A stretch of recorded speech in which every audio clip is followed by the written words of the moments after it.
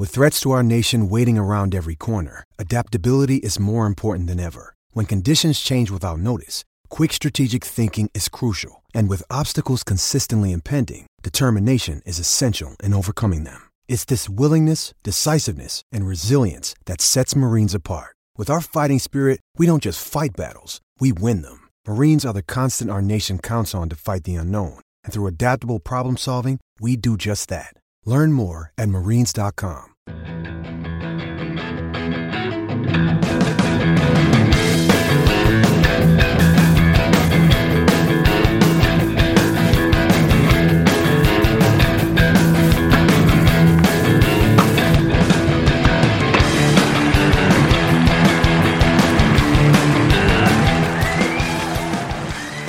You're listening to the Tennis.com podcast, and here's your host, Ed McGrogan.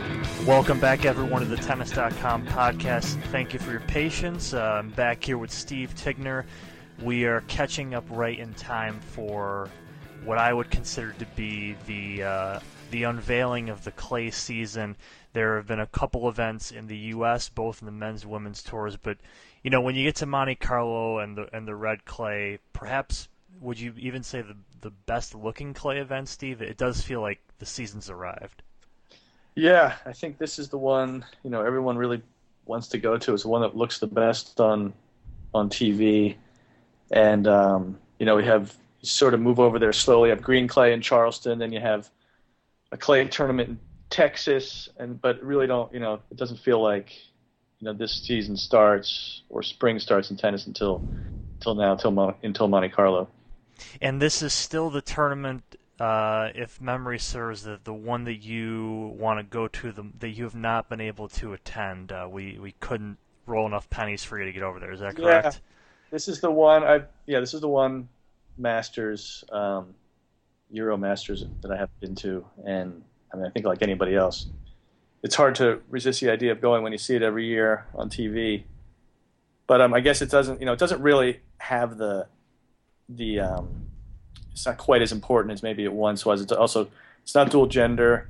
It's not really officially a mandatory Masters anymore. That was knocked off. So I guess there's slightly less reason, you know, playing wise, tennis wise, to go to that tournament. Yeah, I mean, you're right. This was a Masters event that sort of was a victim of the calendar restructuring, I believe, when Hamburg was moved a couple of years back, and you're right, it sort of got grandfathered, I suppose. It's Masters 1000 tiering level, and you're right, in a way it does live off its reputation to some degree, but you know, now this year, for example, you have Federer's back after 2-year absence, and as we saw last year, you know, with the ending of Nadal's 8-year winning streak by Djokovic, I mean, this event really does still have that cachet, and you know, even though Madrid, of course, is kind of this sort of the new kid on the block that, you know, in all likelihood will surpass Rome in this in terms of, I think, the overall value of the tournament. I mean, these historic events are, in my mind, you know, what makes this part of the season so special. Yeah, this tournament this year, you know, you're always going to have Rafa because this is his favorite tournament. You'll probably always have Novak because as a, you know, part-time citizen of Monte Carlo, he's encouraged to play the tournament. And this year you had, for the first time in 3 years, we have Federer, the person who's missing in the switches. We get Federer this year, but we're missing Andy Murray, who isn't playing this time. Oh, well, it's like Tiger missing from the Masters, I guess. Murray missing from Monaco here. I think we'll survive without his yelling. But let's pick right up on Nadal and Djokovic, who you just mentioned there. Now, I had sort of wondered, you know, you put out your preview today. You go with Djokovic for the win. You know, I think, you know, any of these predictions are, you know, just sort of random. You know, they can go any which way. I wanted to focus a little less on that and talk about, you know, I had wondered whether the clay court season is, without any exceptions, sort of this reset button for Rafa, even considering, you know, his really lopsided loss in Miami to Djokovic, and Djokovic's month of March altogether, where we saw, the player that I think we've known for a little while. I mean, do you put these two really at pretty much even odds heading into this event? Yeah, I think that's right. We know Nadal's won it 8 times, and Djokovic beat him last year. Djokovic has been, Nadal's number 1, but Djokovic has been better, has won their last 3 matches. So all of those things put together, you also add in Nadal has been dominant on clay for so long, but Djokovic, this is really the season where he wants to do the best. This is where his big goals are. So I think you put all those together. I don't think there's much that really separates them, or at least at the moment would lead anyone to realistically have a real reason for favoring one over the other. How about the specific type of clay on Monte Carlo? We always hear about, clay and the conditions differ from event to event. In particular, like a natural surface like clay here. I mean, obviously, it favors Rafa very well, considering how well he's done over the years. I mean, how does the surface play to Djokovic's game? Maybe should we talk about? Well, he's probably one of the maybe more than any of the top guys has had the smoothest transition from one to the other. Federer's obviously had success on clay, but I really don't think it works to his advantage as much as it does Djokovic. Or I feel like Djokovic's game's better suited for the transition from hard courts to clay courts.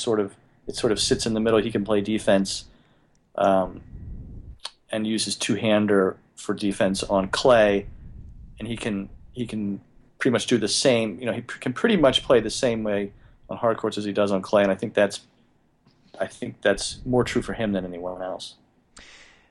How about, yes, you just mentioned players being able to play the same way they do on hard and clay. When I think of Roger Federer and think of his history, of over the last really almost decade now, it does seem like, he is compelled to play a different game than what we see from him on faster surfaces when he gets to clay. Now, so much of that has been in response to Nadal, and this Monte Carlo is one of the few tournaments of great significance that Federer has been unable to win. It's been almost all because of Nadal. What do you expect from Roger really this entire clay season? Because I think coming out of the first 3 months of the year, I'm not sure whether a lot of people would have guessed that this is where we find Federer at right now, in a I think a very good state from him, and he's had obviously some fantastic results thus far. It's definitely a surprise that he is starting the Monte Carlo. He hadn't played it the last 2 years, hasn't played it 3 of the last 4 years. He already added something to his schedule, Davis Cup. He just is coming off a long weekend of Davis Cup, and I don't think anyone,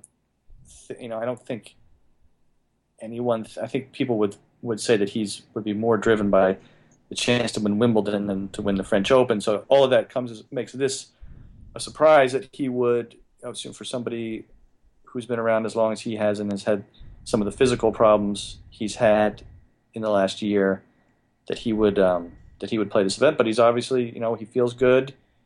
There's a lot of ranking points out there here, and so I guess he doesn't want to wait to get started. In the past, he's waited until Madrid, and maybe he feels that hurts him in another way by starting too late in the clay season. How about Roger's buddy Stan, who has had who started the year on fire, of course, taking the Australian Open, clearing that hurdle, that almost insurmountable hurdle that we've talked about over the last few years in regards to the competition in the men's game. But since then has had, I would say, a very disappointing follow-up to that. Not only at Indian Wells in Miami, but he almost really threw a wrench into this Swiss Davis Cup run to the final that seemed almost predestined when Roger, and him teamed up for this.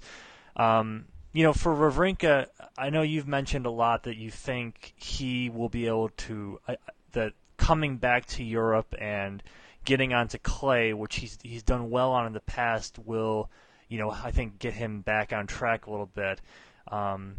Maybe some of your thoughts on that, and really, do you think it's a big disappointment if Wawrinka doesn't follow up this huge Grand Slam title with a really strong season, top to bottom?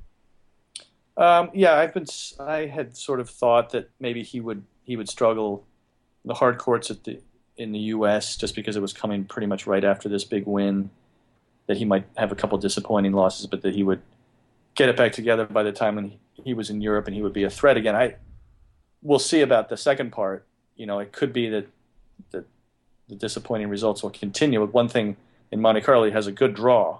I picked the 4 semifinals, and I'm not particularly sure about Wawrinka's form, but it's hard to pick against him looking at his draw. But would it be a huge disappointment if he didn't follow up? Yeah, I think it would be, because we've been waiting for somebody for a while to break through, to beat one of the big four, to win a Grand Slam. One of those guys, Del Potro, did it and immediately got hurt, and now if you see Wawrinka sort of go back to sort of slide back into some inconsistent results, I think that would be disappointing as far as seeing new faces at the top of the sport. Of any Masters event and of any big clay event, certainly where we could potentially see another new face emerge, make their way toward the weekend. Monte Carlo would actually strike me as one of the events that could. It's not only early on the clay season where perhaps the biggest names haven't found their footing on the surface, but it also is event. It's only 64 players in the draw. It's only 64 slots in the draw, I should say, and the top 16 players receive buys. So you're giving buys to 25% of the field, a huge number. When you compare this event to Rome or Madrid, there's about half as many buys, and so this event feels like an event that, if things went a particular player's way, they could do very well. There's you only have to win 5 matches to win this event, which is a tall order, of course, but it's much less than many other events of this magnitude. Is there anybody else that you're looking at in particular for this event? I think you can. It's true in that you can pretty quickly find yourself in the quarterfinals, and with just a couple of wins. One player who's interesting, I suppose, is Tomas Berdych, who he's in Djokovic. He would play Djokovic in the quarters. He beat Djokovic last year in Rome on clay. Another guy is Roberto Bautista Agut, Spanish player who's had some really good results this year. He beat Del Potro in Australia. He won easily this morning. He plays Fognini next. I think both of those guys seem like guys who could potentially go pretty far in this tournament, but they'll play in the next round. And then you have to think of Grigor Dimitrov, who is in Nadal's quarter, and he pushed Nadal 6-4 in the third here last year. He has a potential third round matchup against David Ferrer. I think that would be a pretty interesting match, in that Ferrer has come down a little this year. Dimitrov has improved a little this year. That that would tell us something about where they are right now. So though it's definitely a place where people can find themselves in the semifinals, quarterfinals without too much trouble. But then historically, it's been Nadal, Federer, and Djokovic who have played in the finals.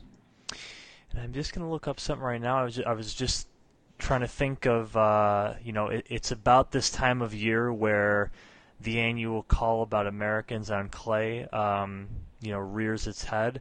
And thinking over the draw now, I've confirmed that there is not a single American in this draw.